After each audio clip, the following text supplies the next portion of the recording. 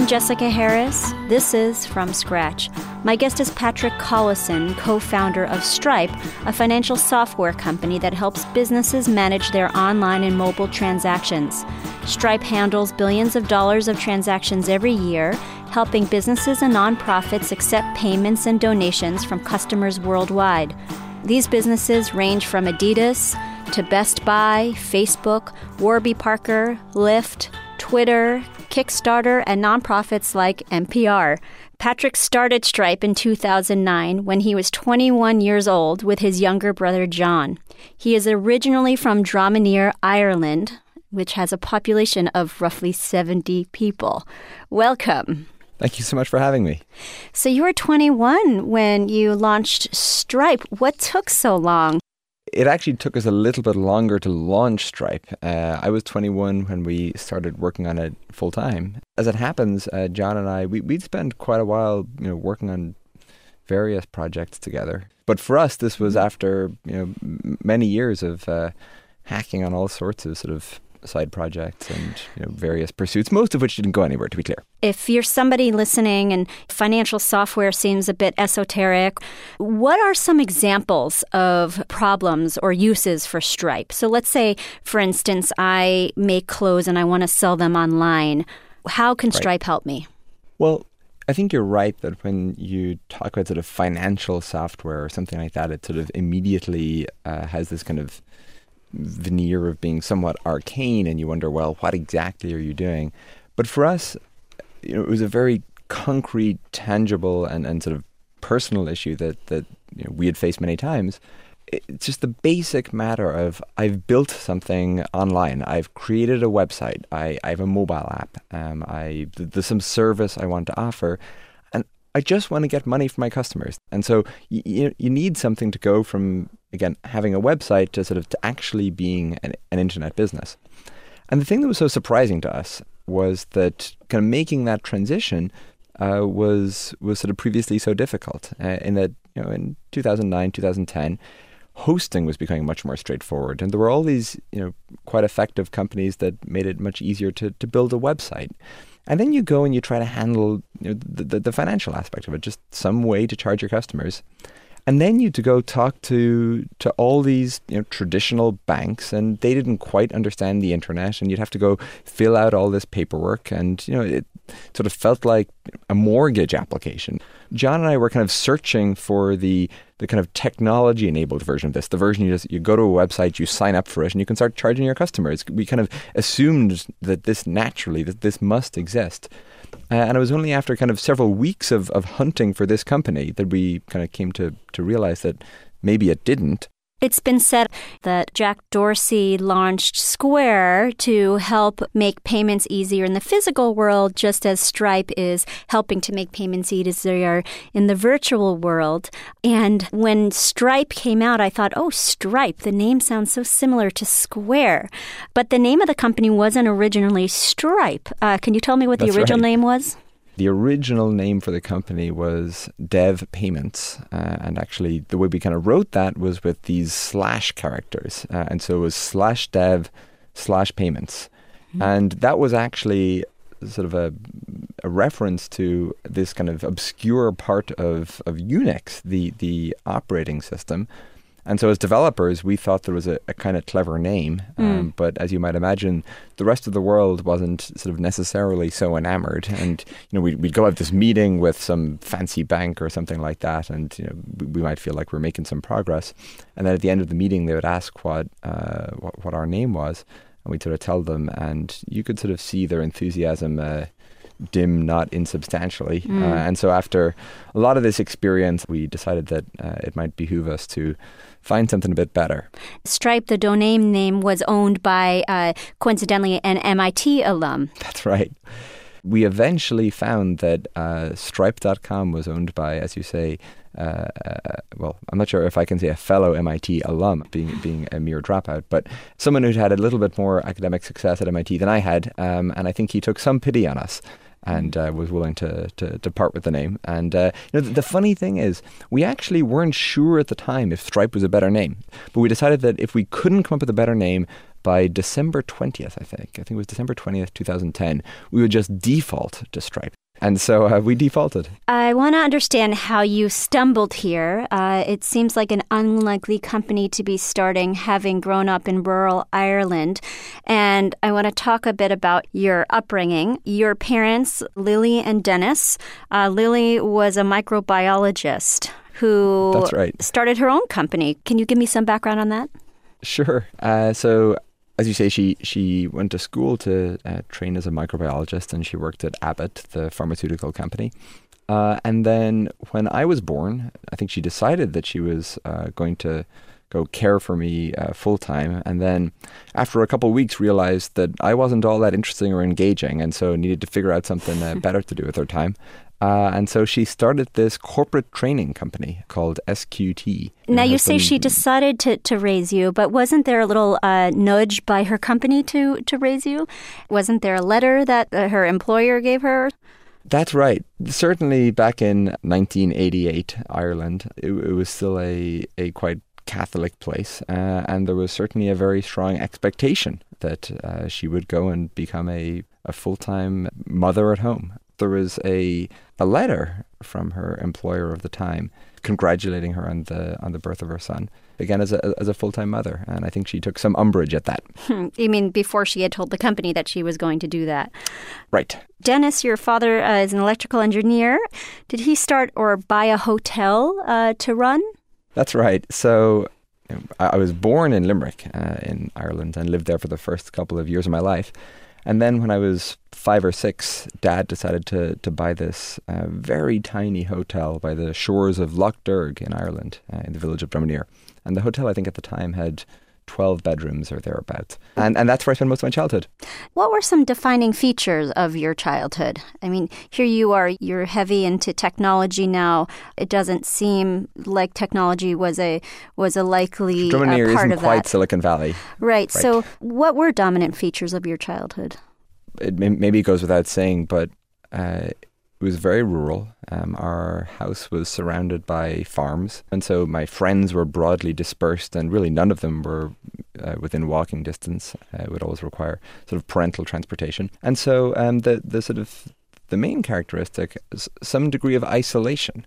And that sounds, I guess, quite negative, and I really don't mean it that way at all. In that maybe sort of another framing of it would be having to sort of construct our own worlds and sort of figure out our own pursuits.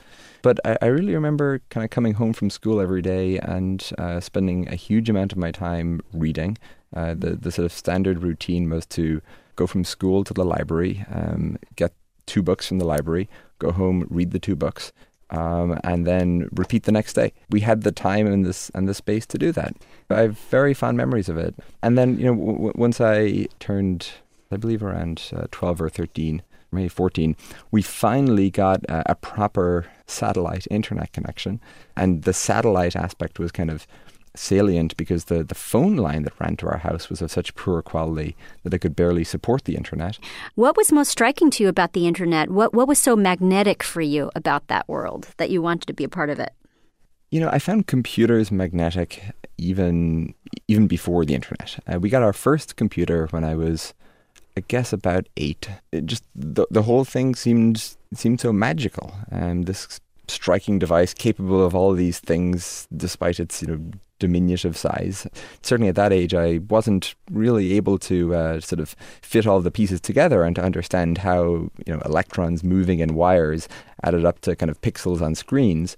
But I did know that I really wanted to understand it. Computers themselves, they really seemed the most magical thing to me that I'd stumbled across. When you were 16 years old, you won a science award. It was the 41st Young Scientist of the Year award in Ireland. And you helped to create a new version of an artificial intelligence computer language called Lisp. Was that the first time that you got this national recognition? What did that do for you? This science contest was something that had been kind of on my radar for some number of years. It's run annually after Christmas, and my parents had brought me to it fairly frequently during my childhood. I really found the exhibition and the sort of carnival of science that it was to be really cool. The first thing I ever entered with was a fairly direct artificial intelligence programming project where I was trying to build what's currently known as a bot. And so I guess I was 15 years too soon. It was a bot that talked to lots of people over sort of instant messaging and tried to learn from those conversations. That bot won second place overall. I wanted to enter again the next year. And so worked on something slightly different, which was a new kind of web framework, but written, as you say, in this kind of artificial intelligence programming language called Lisp. That was the project that ended up winning. Now, what were, this might seem non sequitur, what were some odd jobs you had while you were living in rural Ireland? I worked on creating a website for the school I first went to. And then my uncle owned a pub in Drumineer, and he used to have a hard time synchronizing all of the cash registers in the pub. And so I think that may actually have been the first job I was ever paid for. I think I helped him program his cash registers, and then he gave me €20. You started your first company when you were still in your teens. It was called Octomatic. You were at MIT, and it was basically a company whose ambition was to compete with eBay. You worked on that with your brother or on your own? With my brother. I'd started college a year early, and so John and I decided to just go work on some kind of software project / company together. And that sort of became Octomatic. This was not your first time in the United States. You had come once before to Stanford. What were your impressions of Stanford or of the United States? It was really a striking trip. Well, I suppose it was the first time I'd ever met a community of people interested in programming. And then, of course, Stanford itself is so implausibly pristine and sort of on another plane to anything I'd ever encountered before. And before that trip, I'd never considered going to school outside of Ireland. But after having seen Stanford, it seemed like I had to at least try. Did you apply to Stanford? I did. I applied to 4 U.S. schools, of which Stanford was one. The one I really wanted to go to was MIT, because MIT was the school that still took Lisp, this programming language, really seriously. And so I was very crestfallen when I got to MIT in 2006. And that first fall semester, they had this famous class, 6001, that taught Lisp to kind of incoming freshmen. And that they announced the cancellation of it that semester that I started. What a typical freshman woe. I'm glad you share my pain. I'm Jessica Harris. You're listening to From Scratch. My guest is Patrick Collison, co-founder of Stripe. We'll hear more from Patrick coming up. I'm Jessica Harris. This is From Scratch. My guest is Patrick Collison, co-founder of Stripe, a financial service software platform that powers e-commerce features for more than 100,000 businesses and nonprofits globally in countries ranging from Japan to Cuba, Mexico, and Australia. Patrick was born in 1988 in Ireland. So you're at MIT. You built Octomatic. It was sold for $5 million to Live Current Media with the help of Y Combinator. That was sort of like the incubator that you were accepted to that gave you your first $20,000 or $30,000 or so. And then here you were embarking on your next project. What were some apps you flirted with starting or companies you flirted with starting before you came to Stripe? The big thing that John and I were sort of interested in parallel at the time was the iPhone and the sort of new possibilities afforded by it. And we'd actually worked together on these apps that stored a copy of Wikipedia on the iPhone, so you could read it without having internet access. And so when you're traveling or when you were on the proverbial mountaintop or something like that, you still had access to sort of the sum total of human knowledge in your hands. And then when the App Store came out, we sort of made these apps available for sale, and it didn't make a whole lot of revenue, but it was enough to be quite meaningful for us as college students. And so we were interested in that and that direction in Wikipedia and sort of collaborative, information curation, cultivation, generation. But we were also kind of interested in the fact that these apps were the first things we'd ever built that we had charged for. And we kind of thought that was sort of striking in some way, and that why had we never charged for anything else? And we realized it was because the App Store made it so straightforward and so easy. When you thought about that, that seemed like a sort of a deep fact that here we had this business and we were investing in it and we were creating things for it and we were kind of really taking it seriously in a way that wouldn't have happened had it been difficult to charge. It had kind of really changed our trajectory. And so then as we thought about that kind of more broadly outside of the App Store with regard to the internet as a whole, the fact that it seemed so difficult to build a business seemed like it might not just cause some unnecessary pain, but it might actually change the number of and the kinds of businesses that get started. It might have this kind of chilling effect on people's willingness and ability to get off the ground and to sort of get that nascent thing started. And so these other apps that we were building sort of in parallel to Stripe, they were actually quite influential in causing us to pursue Stripe itself. Now, you did what all programmers do to start this idea or to build this prototype. You went on vacation to Argentina. Argentina is a hacker's paradise, interestingly enough. Why is that? So it was January in Boston, and we decided we should go somewhere else to work for the month, and decided we should look for some place with good weather, which probably meant the Southern Hemisphere, that was affordable on student budgets, and where things were open late into the night, so that you could sort of work a programmer's schedule and still be able to find dinner.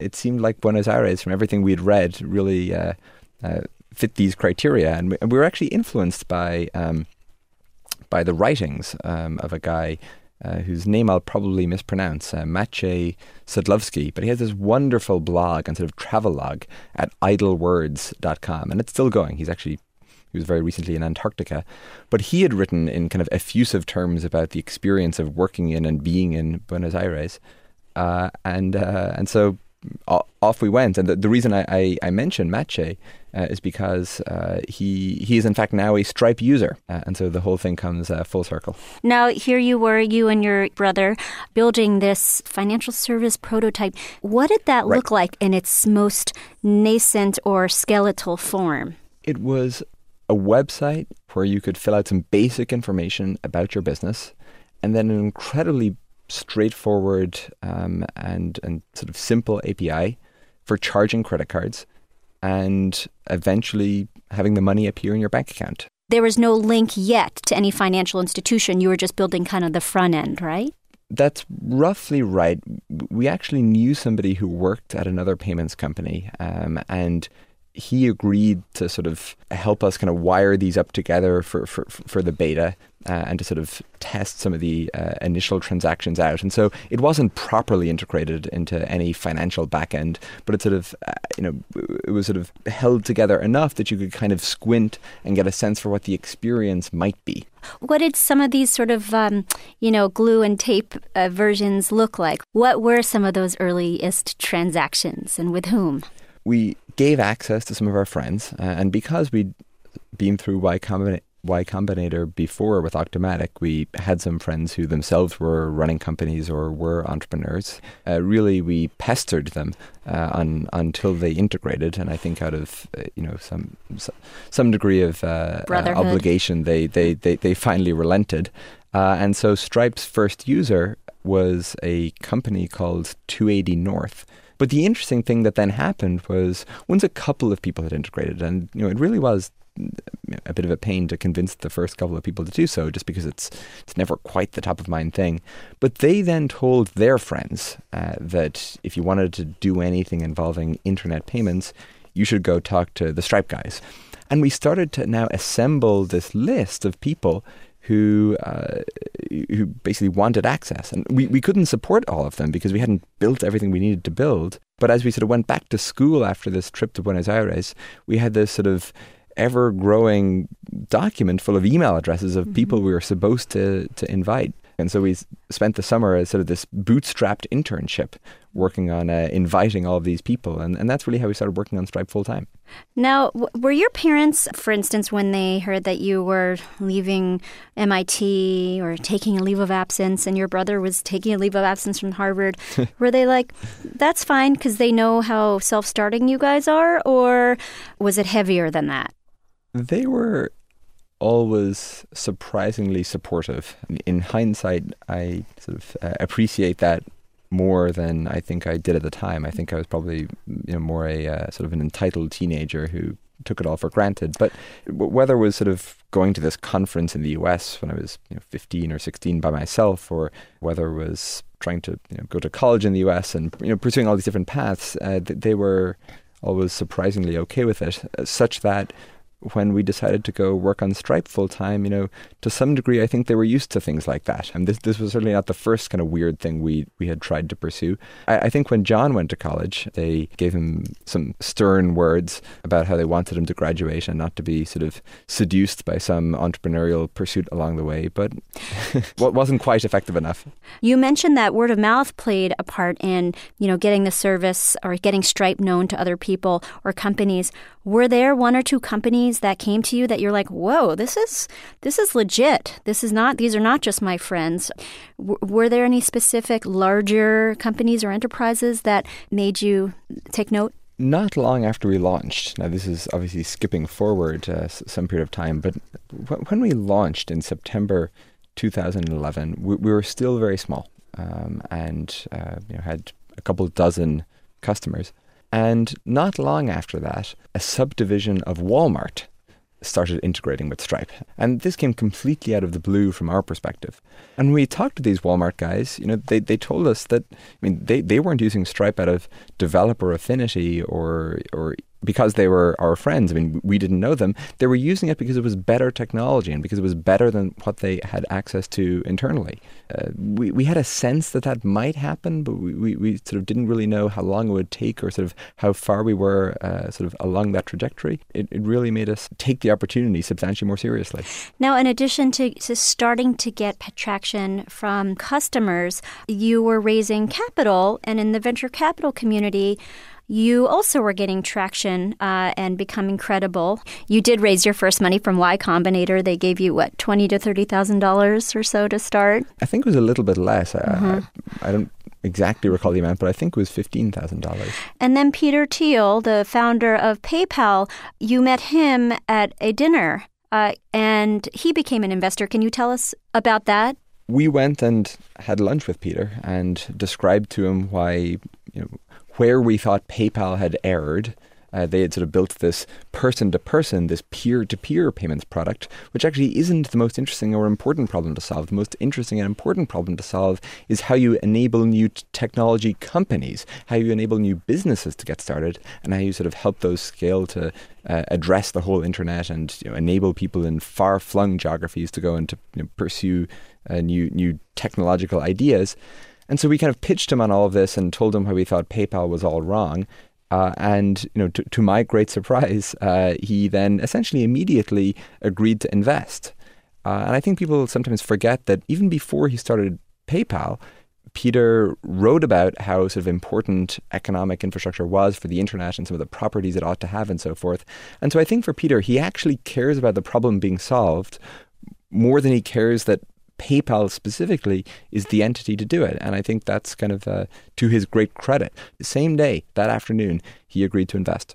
You said you had lunch with him. How did you connect with him initially? I believe we were introduced by Paul Graham. Paul Graham being Y Combinator? The founder of Y Combinator. You have Andreessen Horowitz and Sequoia and Elon Musk, the founder of Tesla and SpaceX. They're investors. How many investors did you need to speak to before you got your handful of investors? We spoke to a couple of investors before Peter invested.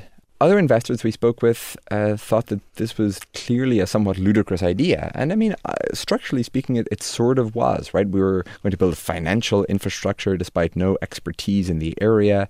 We had no plans for how to deploy a significant marketing budget. We were just going to go sort of pursue developers directly and sort of build specifically for them. And this was sort of before developer technology had really become remotely popular. And that we were going to sort of try to solve all these hard problems, like how you sort of get past some of the geographical limitations of the internet and how you support new business models and things like that. And so we got not an enormous number, but a non-trivial number of no's. And it really wasn't until Peter invested that people started to take us seriously. And then subsequent to that, things became substantially easier. I'm Jessica Harris. You're listening to From Scratch. My guest is Patrick Collison, co-founder of Stripe, a financial service software platform that powers e-commerce features for more than 100,000 businesses and nonprofits globally. What was harder for you than you thought? The thought of starting something in the business in the financial service sector is inherently challenging, right, with regulatory hurdles and talking to banks, negotiating with banks, starting merchant accounts, partnering with credit card companies, making sure everything is secure. There were lots of things that were hard that we expected to be hard. We knew that talking to banks would be complicated and that we'd have to sort of learn a whole lot about this new domain. I think the things that were harder than I expected were hiring people took much longer than I thought. I expected it to be hard. I didn't realize it would take so long. And especially when you first try to identify the people you want to hire and then try to convince them to join, rather than going the other way of just looking at the people who want to join and sort of filtering down to the good ones. There are many people who now work at Stripe who took us years to convince to join.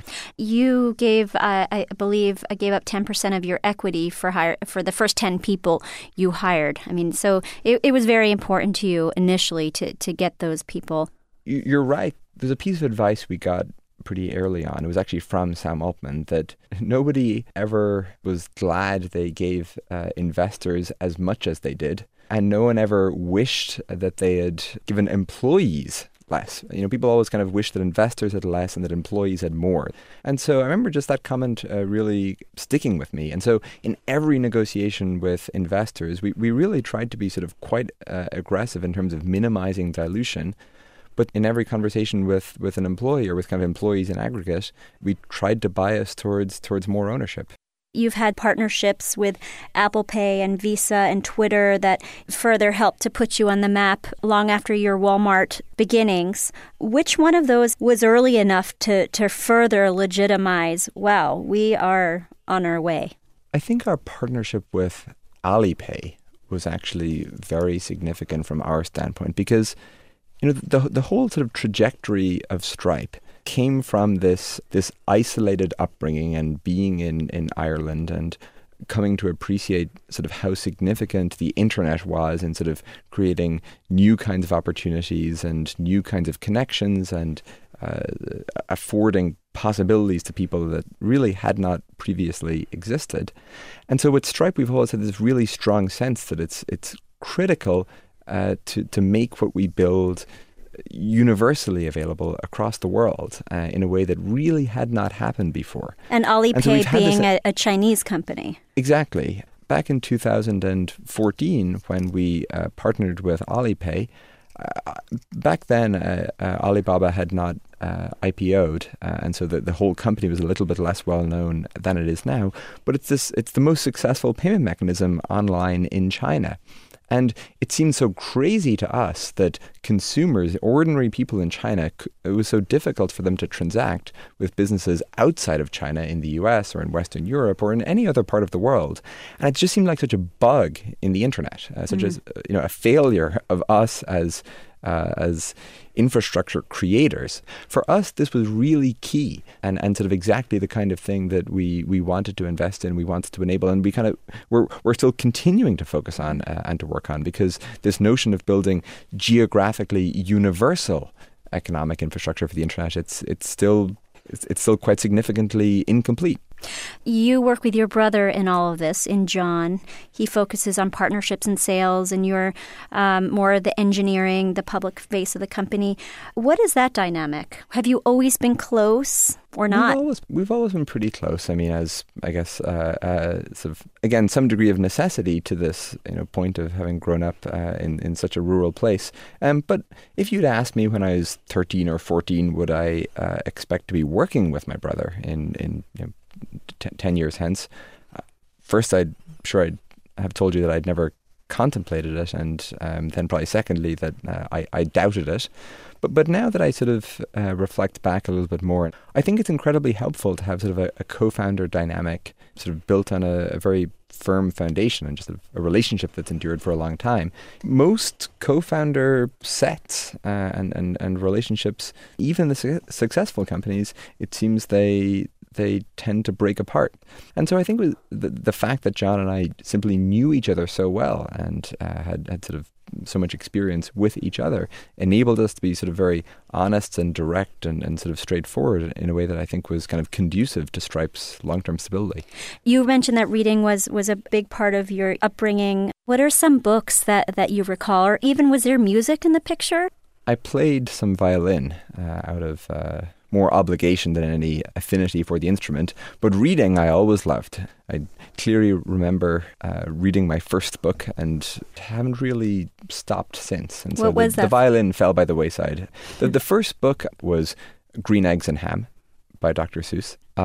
And the first book with maybe somewhat more prose and words was an Enid Blyton book. She's a very famous author among folks in the UK and Ireland, certainly, and has written hundreds of books for children, and so it was one of the famous 5 series. Now, when we were first starting this interview, I mentioned I want to thank my nanny, Jill, for the idea to interview you in the first place, because she's from your hometown. She's from Limerick, Ireland, and her family went to high school with you and your brother.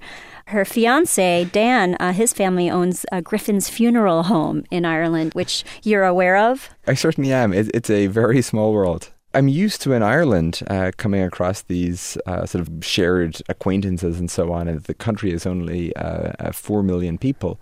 But it tends to happen less frequently here in San Francisco and in the US. And so this feels like a very Irish experience right now. Thank you very much for joining us. Thank you so much for having me. My guest has been Patrick Collison, co-founder of Stripe. Coming up, we'll meet Philip Krim, co-founder of Casper. I'm Jessica Harris. This is From Scratch.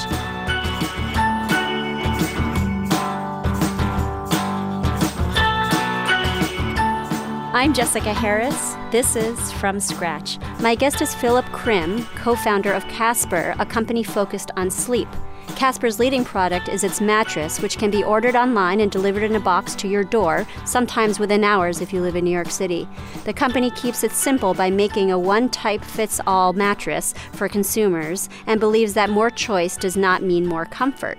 Casper was launched in April 2014 and had $1 million in sales in its first month. Philip is a graduate of University of Texas. Welcome. Thank you. I want to talk about the number of years one spends sleeping. So if you're, let's say, you have a lifespan of, let's say, 80 years, that's like 25, 26 years, right? It is. It's about a third of your life. So it's an incredible amount of time. And that was something that we took very seriously when thinking about designing our mattress, was that it's one of the products that you interact with the most. Now, you had a lot of experience with mattresses. Even before you founded Casper, you had sold about 40,000 beds.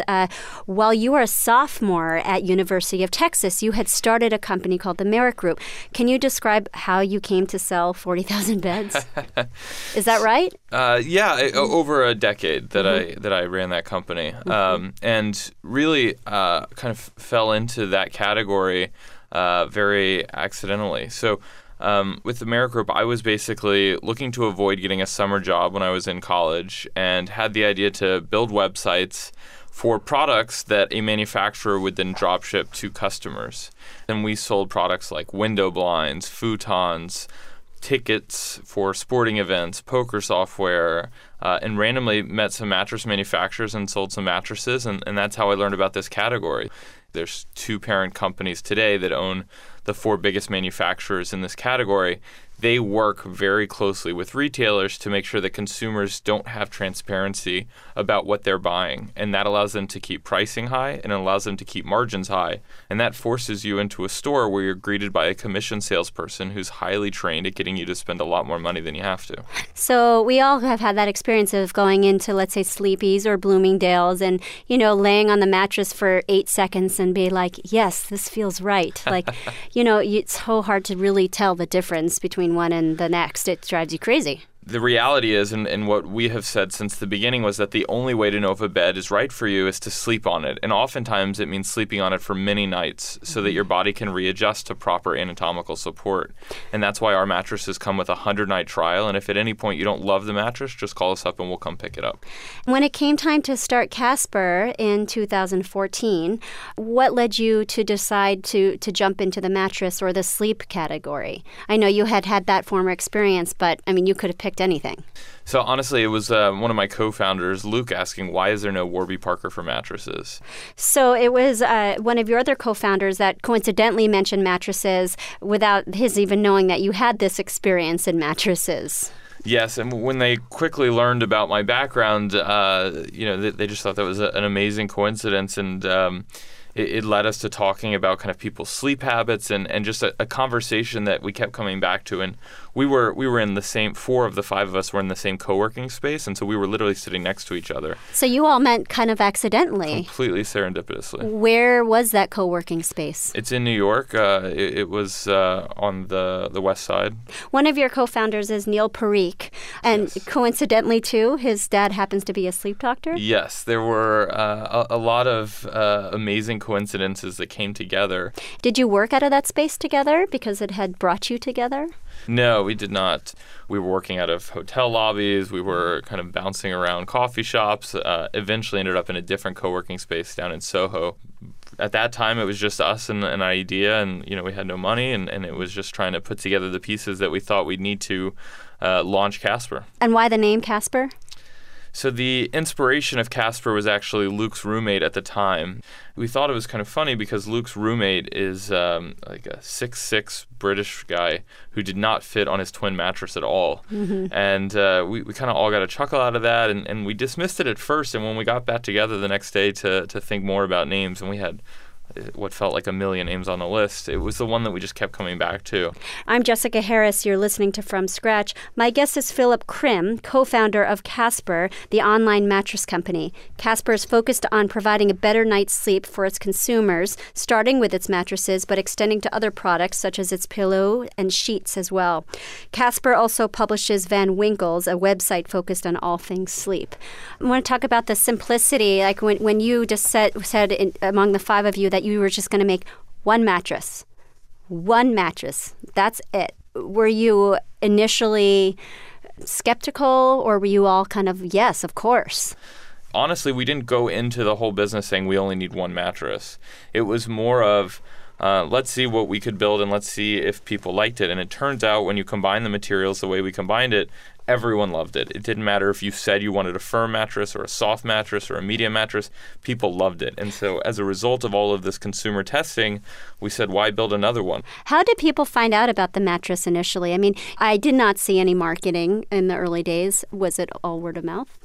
So we raised, our seed round was $1.85 million, and we raised that before we launched. We launched the bed on April 22nd of 2014, and we were fortunate to have a few people write about us and report on what we were doing, that we had raised some money and that we had built this mattress, and we had just taken a very different approach to an industry that hasn't seen innovation in a long time. Much to our disbelief, people woke up, they read these articles, and they started buying beds. And we didn't think that was going to happen. And then the second surprise was that the people that bought the bed, the people that got the bed, started talking about it on social media. They were taking pictures of it. And one of the most surprising things were how many people were filming the unboxing of the mattress. And that's something that's really unique about our experience, is that the mattress comes to life in a box that's about the size of a mini fridge. Where were those initial articles? It were things like TechCrunch. It was very kind of startup-focused outlets. And I think Namely, they covered us because we had some funding from some great investors, and no one had really heard about kind of a mattress startup taking venture capital money. Was this your first time taking venture capital? It was, yes. And what was that experience like for you? Ben Lear of Lear Hippo Ventures led our seed round. They're one of the top seed firms in the country. How did you meet him?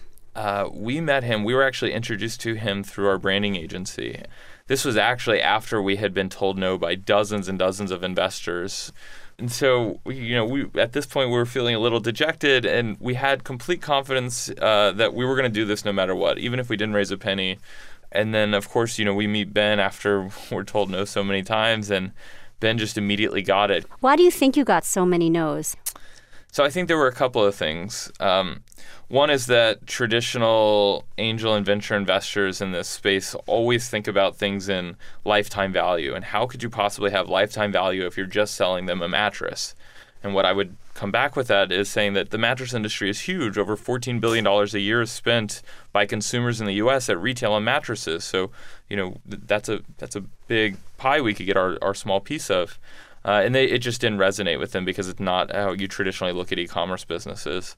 That, and then at this time, again, we weren't live, and so we didn't have our brand fully baked. We didn't have our experience fully baked. So when someone comes and tells you, oh, I'm going to build a really cool mattress brand that's going to be totally different than anything out there, it's hard to wrap your mind around that. And so I get it. It does take a leap of faith, certainly, to kind of see what we see and then come Series B round, you raised $55 million, and included in that, in addition to the Pritzker family and institutional venture partners, are celebrity investors like Leonardo DiCaprio and Tobey Maguire and Adam Levine of Maroon 5, the band. How did these guys come in? It's funny when you tell people just how terrible the mattress buying experience is, whether you're a professional investor, an institutional investor, or just a celebrity or angel investor. Everyone kind of gets the opportunity that there's a space that's big and really important to people, sleep and sleep products, and it's really broken today. So with them, it was just, introductions from other investors or from other friends, and it's great to have them on board because they get how it takes to build a brand, whether that's your personal brand or a company brand. In addition to having this products company, you also publish or fund a media website called Van Winkle's, which is focused on everything sleep-related. Why is it called Van Winkle's, by the way? Van Winkle's goes back to the early days when we were trying to come up with a name for the business. I was championing Van Winkle's. I thought it was a great name, and it's named after Rip Van Winkle because he fell asleep for 40 years. And I ended up getting outvoted, and we ended up all liking Casper more. So Casper became the name, but Van Winkle's just always stuck with me and with the founders. And so when it came time to launch an editorial venture, we thought it was the perfect homage to the beginning days of Casper. What was your thinking surrounding that? Just that one would fuel the other, kind of? Honestly, the idea was that we thought sleep was such an interesting subject, and yet no one was owning or kind of furthering the conversation around sleep. Sleep is so universal. Everyone needs a night of sleep, and yet everyone has such a personal connection to it. We even talk about at Casper how there were big health movements that changed the way people thought about healthy living and well-balanced living, and whether it's exercise, which happened decades ago, or healthy eating. We think sleep is kind of the next big pillar on that. 10 years ago, people were bragging about how little sleep they got, and, oh, you were an investment banker who was getting crushed at work and you stayed and pulled an all-nighter, or a student. Now you don't hear that anymore. I want to talk about operations in the early days. You had trouble with fulfillment in the early days because demand kind of outstripped the supply of the mattresses. Can you talk about that? Absolutely. What a problem to have, but go ahead. It was really painful. At its peak, I think customers were waiting 6 to 8 weeks for mattresses, and that was something that drove us crazy because we knew these customers, were giving us good faith to try the product, and then to be so delayed was really painful. So the first day when we realized we were going to be out of stock, and we realized people were not going to have a bed when we promised them, Neil thought of, let's just send them an airbed that we could buy on Amazon and ship directly to consumers, or to our customers. And so we were scrambling, pulling out our credit cards, buying airbeds for customers, shipping that, saying, we really apologize. Here's a gift to you so that you have something to sleep on. And it took us many months to build up the proper amount of supply capacity. And it was a huge struggle in the business. But fortunately, it's behind us, and now we're in inventory positions and ship on time within 24 hours. Whose idea was the bike? Honestly, we didn't even know that the box would fit in the beginning, and so we were just looking for courier partners on literally the launch day to deliver some of these beds. And so the couriers pulled up on this cargo bike, and we were just like, let's see if this fits, and it fit perfectly. It's actually become, I think, one of the more iconic images of the brand in the early days was this cargo bike with the mattress on it, and I think the bike had matching colors randomly, and it's been awesome. You have a showroom in NoHo on Bond Street, and people can kind of just come in and try the bed out if they want to. You also have one in LA and some pop-up stores. When you thought about the business initially, was it strictly kind of an e-commerce company? The day we launched, we had customers randomly coming by the office, knocking on the door and saying, I'd like to try the mattress. And so we quickly set up the back third of our office as a bedroom. And so anytime someone would come in, we'd happily greet them and offer them iced coffee or water and let them try the bed. And it stuck. There's no ground floor presence, so you would only find out about it if you looked on our website or our mobile site. But every day we have tons of people coming by and laying on the bed now. I want to talk about your personal life. You grew up in Texas, in Houston. What did your parents do? So my dad's always been an entrepreneur. He's originally a New Yorker, but he had ran his own fishing boats out of Sheepshead Bay in Brooklyn in New York. And in the late 70s, when the oil business in Texas was picking up, and specifically offshore oil in the Gulf, he had taken the fishing boats and converted them to offshore supply and crew boats that serviced rigs in the Gulf. And so that's when he moved down to Texas, and he met my mom. And again, that was late 70s, early 80s. And so he did that for most of my childhood. You mentioned that you avoided conventional jobs. What were one or two that you had, if any? When I was in high school, I would have a summer job at one of the local country clubs, working there. Doing what? Just running the food cart around the course. That was one, or just at the clubhouse. Kind of just a variety of jobs. One summer before college, I worked at a software company that was developing technology so that companies could monitor chats within the company for compliance issues. So lesson learned is don't talk about coworkers on chats at a company where they monitor your chats was something that you don't do at Casper. Don't do. Yeah. And how about your mom? My mom, she's currently working in Houston, but growing up she was a stay-at-home mom. And do you have siblings? I do. I have a younger sister who's a nurse. You know the term sleep tight? Yes. Do you know where it comes from? I could guess, but I'm not certain, no. People used to sleep on, or do sleep on, like ropes, right, on them for their mattress. And if you pull the rope tight, it ensures a good night's sleep. That's interesting. I will have to read more about that one. That would not have been my guess. What was harder for you than you thought in the early days?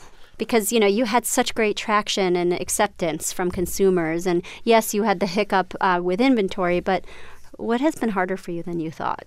So one thing is hiring is definitely harder than I thought, and no one told me as a founder how much time you would just have to spend with hiring. And certainly when you're a young company, no one knows how it's going to go. And again, people perceived us as this mattress company, so how could what you're doing be interesting? So hiring was certainly a struggle where we spent a lot of time.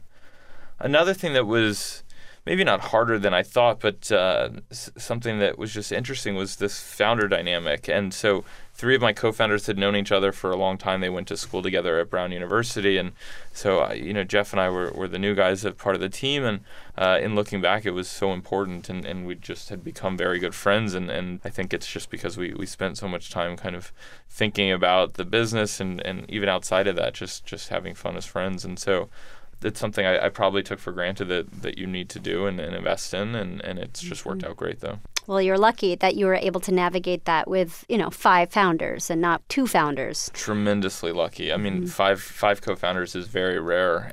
What might I not know about you?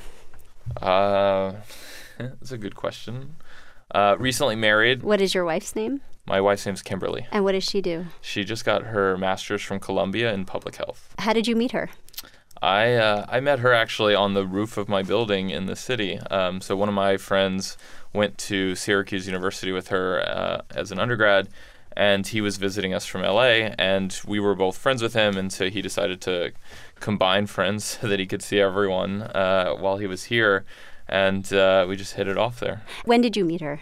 It was before Casper. She saw kind of when I got excited about the idea of Casper, and tells the story fondly of me kind of waking up in the middle of the night saying, like, this could be something really exciting, and then saw the 5 of us get together and go for it. You'd say in the middle of the night, you'd turn over and, what were some of those conversations? What are some details maybe about that you might remember? You're asking that question made me think about it. It's on Van Winkle's, we talk about all the time how looking at blue light is bad for your sleep. And when you look, that's why you're not supposed to look at your phone when you wake up in the middle of the night, because it's then harder to fall back to sleep. And inevitably, I always still look at my phone, and then the light comes on.